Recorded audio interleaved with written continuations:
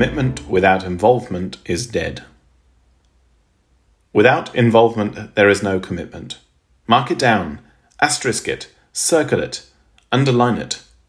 No involvement, no commitment, said Stephen Covey. Just how involved are we in the Lord's work? Remember that at the age of 12, the Lord Jesus asked his mother, "Why did ye seek me?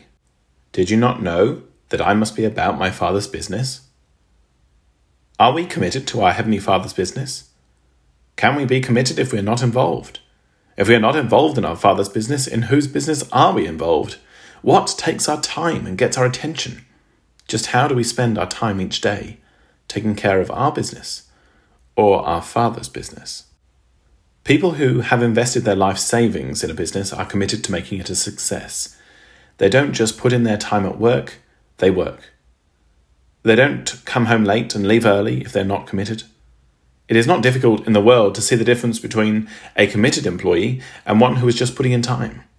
The employee who takes a personal interest in the business spends more time on the job and persists until he achieves results. Do we think that the Lord can't tell if we are really committed to our Father's business? If we are sporadic in our attendance at the meetings, are we committed? If we seldom seem to find the time to do our daily Bible readings, are we committed? Remember, without involvement there is no commitment.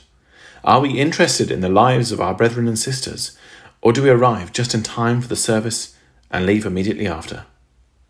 Do we help make ecclesial functions successful, or do we criticize the efforts of those who organize them? Jesus said, "You will know them by their fruits.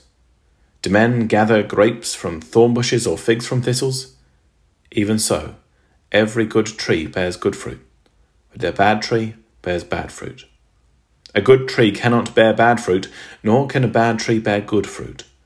Every tree that does not bear good fruit is cut down and thrown into the fire. Therefore, by their fruits you will know them." What fruit do we have to show our commitment? If we were a tree, would we have fruit, or would we be cut down? There is a time soon coming when we will have to answer to the Lord, who will examine our fruit or the lack of it. The time to be committed is now. If we have commitment now, we are focused and active in the Lord's service.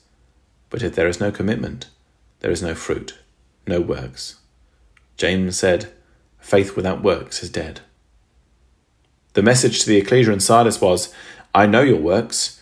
You have the name of being alive, and you are dead." Are we dead? The exhortation to Sardis and to us is, "Awake and strengthen what remains, and is on the point of death, for I have not found your works perfect in the sight of my God.